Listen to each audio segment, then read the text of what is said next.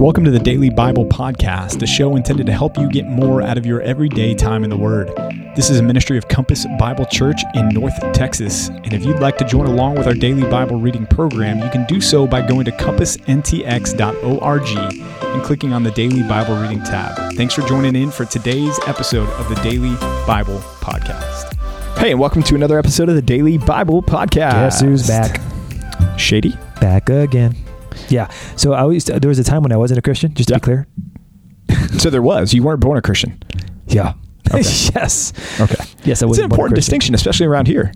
Well, I guess to be fair, there was someone who was born a believer. There's only been one, John the Baptist. He leapt in his mother's womb for joy. God set His Spirit upon him in the womb. True. But beyond that, no one else I know was born a Christian. Yeah, that's true. You might have been born into a Christian family, but you're never born a Christian. True. Hey, we were just talking before this and decided, hey, let's just hit roll on this. Let's just talk about it. We talked yesterday about anxiety that can creep in with things going on in the world. And Pastor Rod said part of that might come through that whole concept of, all the information that we have access to. It's literally at our fingertips. And you said it's been 15 years that we've had such ease of access to all these things. Crazy. Modern history. Yeah. And you made a comment. You said, I wouldn't give it up. I want the access, but it's been a net negative is what you said. Don't be using my words against me. I just am saying. Okay, so I want it because I think there's there's value to it. Okay. The access and the ability to utilize it for its greatest and noblest purposes is good. But like all things tainted with sin, there's going to be things that we have to work through as a culture, as a people, to say, how do we best mitigate the inherent negatives? And I was talking about the fact that you're seeing stuff on Twitter/X, and you're seeing videos, and I'm saying, I don't know if that video is from Israel. I don't know when that video was shot. I'm trying to get reputable sources that I could say, I could probably trust this guy. But if he's retweeting somebody or reposting now, I just don't know. So much of what's so anxiety-inducing about our modern age is that we're inundated with information from all over the world at near breakneck speeds, and we have very little mechanisms in place that allow us to say, this is reliable, this is trustworthy, I should pay attention to this, versus, hey, don't give any attention, this is a bot, this is a counterintelligence attack. We just don't know. And that's what's frustrating. I think we need to figure out how to grow through this, but I don't want to give it up. Yeah, I guess I'm on the other side. Like, I would give it up, I think. I'm not saying there wouldn't be things I would miss on it, but I think I would give it up. I saw this video. Give it up as in give up all of social media? Social media. We've talked about AI. Like, I would trade AI tomorrow. I'd sell the ship. I'd say, go away and go back to the hellhole that you came from. No way, man. No way. Dude, I saw a video. Did you hear about the Marquez Brownlee video that just went out recently? No. He even posted about it. It was a deep fake of him. And he was saying, you guys have, are on this, or I'm sorry, it wasn't Marquez. I take that back. It was who's the Mr. Beast guy? Yeah, Mr. Beast. Yeah, it's just on YouTube. So it was him, and he was saying, hey, you're seeing this video because you've been chosen as one of 10,000 people that I've picked to give new iPhones to. Now, if you've ever watched Mr. Beast, he does outrageous things. That's totally believable. It's believable. And so the video that circulated around social media was asking for their information. Hey, click this link and submit your information, and then somebody from my team will get in touch with you. Yep, smart. But what's crazy is this is not a phishing link that's an email. This is a guy. It's a AI creation of the YouTube host that looks and sounds exactly like him. So much so that he reposted it and said, "This is not me." Wow. Yeah, that's crazy. That's the world that we live in now. And that's what I'm suggesting is that those are the natural hazards of sin. Man with sin. I mean, it's the same thing. You put any tool in man's hands, and they're going to use it for sinful purposes. Right. Guaranteed. Right. It doesn't mean the tool is broken. It means we're broken, and we need to figure out how to work through it in a way that's helpful and beneficial for all. We'll never reach that place because that's perfection. That's under Christ and Christ alone. But that's why we have speed limits, and that's why we have gun licenses. I mean, we have these measures in place for the express purpose of saying, how do we restrain sin and promote good? I think we have to do the same thing with AI, with social media, and everything else. I just don't know what that looks like yet. Yeah, I'll hit rewind and go back to living on a log cabin on a little house in the prairie somewhere. The Amish have done that. So if you want to start Compass Amish Church, maybe we should talk. I think our attendance would drop. Anyways, hey, we are going to jump into Isaiah 48 and 49 today, and then Colossians chapter 4.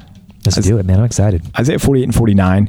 Isaiah 48 is, man, I don't know about love you. it, Isaiah, man. Yeah, but 48 was difficult for me. It was super easy. What you're talking about? Because you used AI, and I'm sitting here with a log cabin and a shovel trying to understand God's word.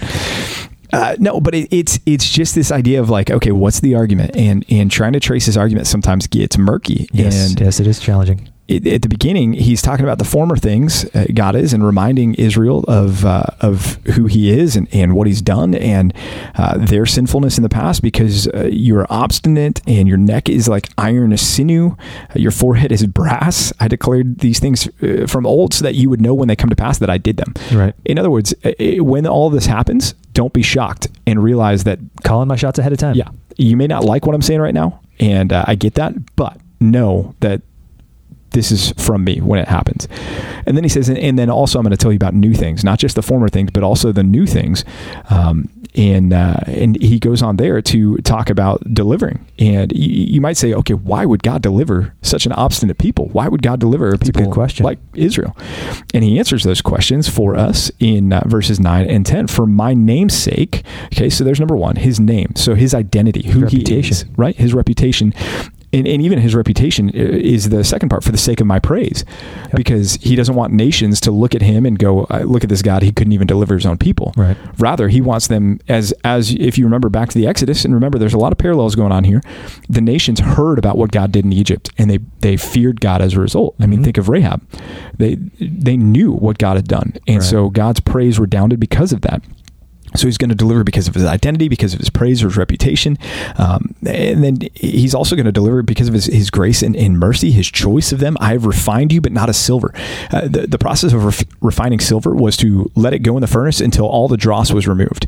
And the implication here is if God had done that, Israel would have been gone. There was nothing left. Right? And so instead, he's using this affliction to bring them out, and he's doing this because ultimately he wants his glory out of it. Yeah, that's what verse 11 says, right? For my own sake, he redoubles down on this because he doesn't want us to miss it. He wants them to understand as much as he wants you and I to understand. This is about his glory and his honor. Man, can we say this enough? It's about God. It's about his glory. It's not about you. It's not about me. And chapter 48 of Isaiah, as every other chapter is about, is really about highlighting and exalting the honor and the glory of God. If the book of Isaiah doesn't stir you up to say, man, this is really about the high and holy God, I don't know what else will. Yeah. Yeah, well, after this, he begins to call on the people to listen. In fact, he says it there in verse 12. He says it again in verse 14 and again in verse 16. And he's calling for the attention that he's going to perform his purpose. Look at verse 14. He's going to perform his purpose on Babylon, and his arm shall be against the Chaldeans. He's talking again about here Cyrus and what God is going to use and God is going to do as he accomplishes these things, again, yet future. But in verse 17, the focus shifts to another one. And it's a different deliverer. It's not Cyrus anymore. It's the servant is back. But this is not the servant, the group. This is the servant, the individual. And the servant, the individual in Isaiah is the servant Jesus. It's the Messiah. It's the future Davidic king. And he is the one who's going to be the Lord's ultimate redeemer. He is the one that is going to be the one that's going to work salvation for the people. Verse 20, notice again the parallelism of the Exodus. Go out from Babylon, flee from Chaldea. Declare this with a shout of joy. Proclaim it. Send it out to the end of the earth. Say, the Lord has redeemed his servant Jacob. Yeah, I really appreciated the idea in verse 17. I am the Lord your God who teaches you to profit. He uses this word a few times, Isaiah. And the idea here is that the success, the righteousness is their true success. Israel would profit in the best way possible for the meaning of that word if they would simply submit to the leadership that God offers them. And that reminded me of Psalm chapter 1. Blessed is the man who doesn't walk in the counsel of the wicked, et cetera, et cetera, et cetera. The one who truly profits is the one who is righteous in Christ. Yeah. Yeah. Yeah, and even the regret that we see a little bit, regret maybe is the wrong word, but verses 18 and 19, oh, that you had paid attention to my commandments, then your peace would have been like a river, your righteousness like the waves of the sea. He longs for them. Yeah, and God longs for that. So sweet. For us as well, right? I mean, when we think about our lives right now, I mean, God has given us his commandments and given us his word, as we talked about yesterday in Colossians 3, hey, put off these things and put on these things. And he desires that we would obey that and that we wouldn't find ourselves on eventually at the point of him him saying, oh, I wish you had done these things and not sacrificed so much in lieu of obedience. And sometimes our obedience to the Lord and our faithfulness to him can feel like we are sacrificing good things or sacrificing pleasure here or missing out on something here. And yet there's so much goodness and peace and fulfillment and satisfaction to be found in obeying God and obeying his word and staying walking in accordance with his path that he has for us. And it may look to the outside like, man, you're losing out on a lot, but with your relationship with the Lord, there's that intimacy that's created there between you and God. That is when you have it and when you know it and when you experience it, it's that mindset of going, I wouldn't give this up for anything. Yeah, Pastor PJ, I think we know what this feels like as fathers. When you have that yearning for your child, like, just do the right thing. Yeah. When I have to discipline one of my kids, I don't enjoy that. I hate it. I really do not like it. And when I pray for them, I yearn that they do right. I yearn that they learn to do the wise thing. And I love the fatherly heart of God here because it gives you insight into what it is to know God's heart. And I think we sometimes feel that. I think that's what it feels like to be like God. So therefore, I guess in those particular situations, we have to recognize that the only way that we're going to get through to our kids in the same way that God gets through to his own children is by his own Spirit. He has to do the work. You ought to pray mightily for your kids if you want to see that work done in their heart. Yes. Chapter 49, we turn our attention again to the servant. Back up in verse 16, I don't know that I connected this well enough in chapter 48, but this is where it shows up. And now the Lord God has sent me and his Spirit. There's a question as to who that's referring to, but I think it's referring to the servant. I think this is referring to Jesus, the anointed one, the one that would be empowered by the Spirit. And certainly in chapter 49, the attention is on this servant, is on the Messiah, is on the future coming King. And that's what's in view in 49:1. The Lord called me from the womb, and from the body of my mother he named my name, made my mouth like a sharp sword. Even that imagery, right? We think about that. How many times is Christ referenced as the one who has a sword protruding from his mouth? Yeah, Revelation. Yeah, Revelation. At least twice in Revelation. Yep. Yeah. And so we see that idea here. And he said to me in verse 3, you are my servant, Israel, in whom I will be glorified. Now that's interesting, right? Because we're saying this is not the nation, but this is the individual. He is the true Israel. He's the true Israel. The true and better Israel. Yeah. Yeah, which our covenant brothers would pound the pulpit on. But notice in verse 4, the servant is saying, I've labored in vain. I've spent my strength for nothing and vanity. That's an interesting statement because it's like, well, what is Jesus complaining? Is Jesus complaining? What's he complaining about? No, it seems that what this is an allusion to the fact that the first coming is not going to be glorious. They're not going to receive him. Exactly. They're going to reject him. And we talked about that in John in our Sunday morning services, that he came to his own and his own did not receive him. Yet, surely my right is with the Lord. I thought about 1 Peter 2:23 there, that where Peter says he continued entrusting himself to the one who judges justly. Right. Even through his suffering and affliction there. Verse 6, he's going to make him a light for the nations, that my salvation may reach to the end of the earth. That's where we're at right now, is the end of the earth, right? That's our goal. That's our job is to continue to take the gospel to the ends of the earth.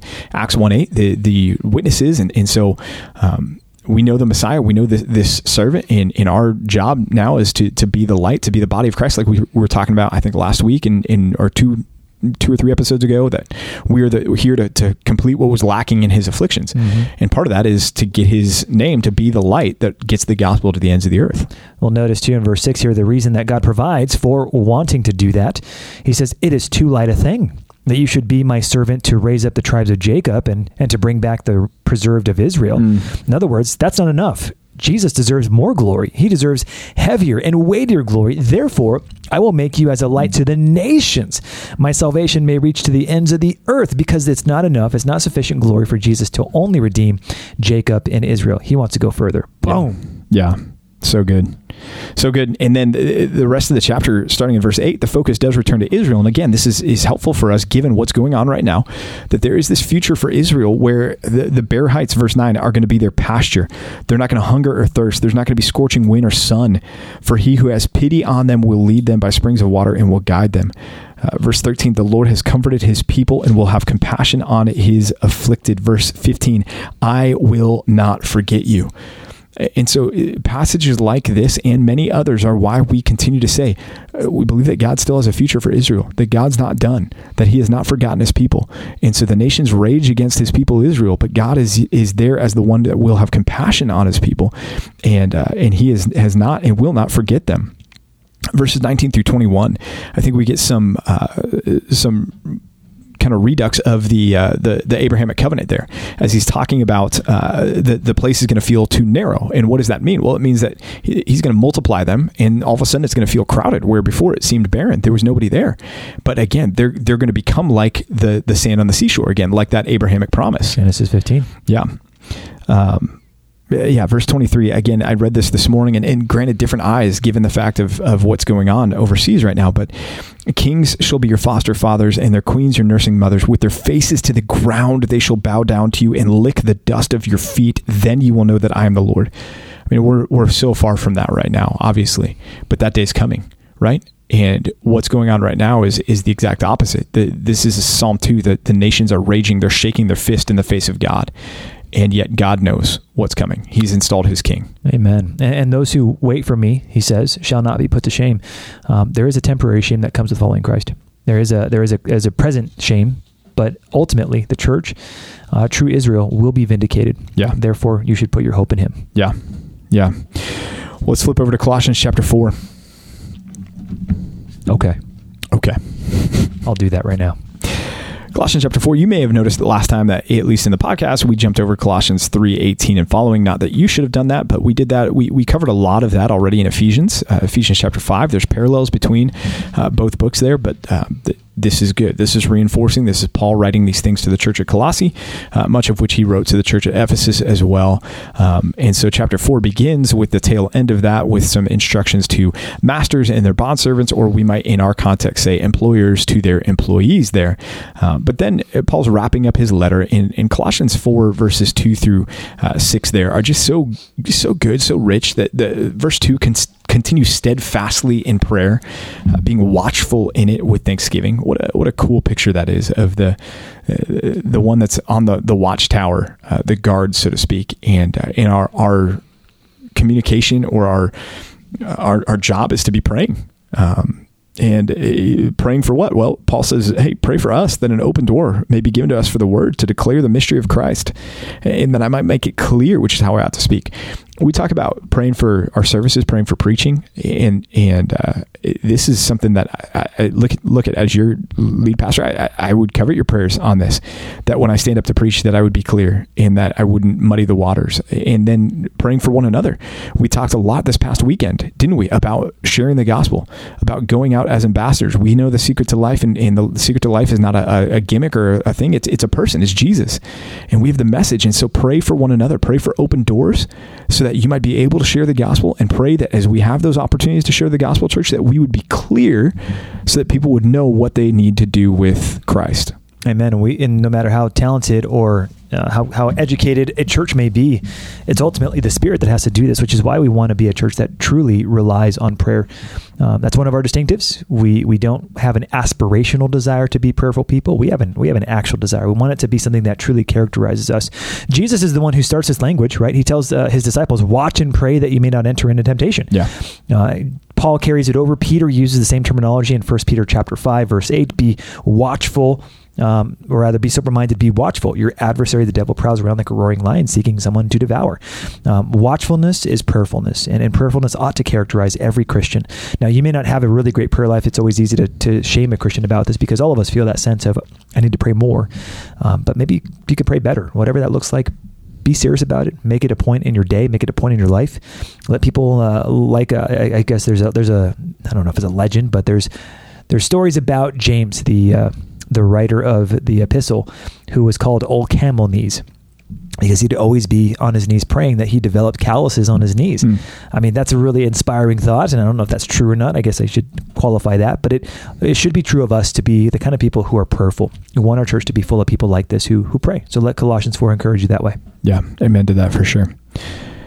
Well, that's Colossians. Tomorrow we jump into our next book together in the New Testament, which is 1 Thessalonians, and we hope and pray that you'll join us as we continue in Isaiah and pick up 1 Thessalonians chapter 1 for tomorrow's DB.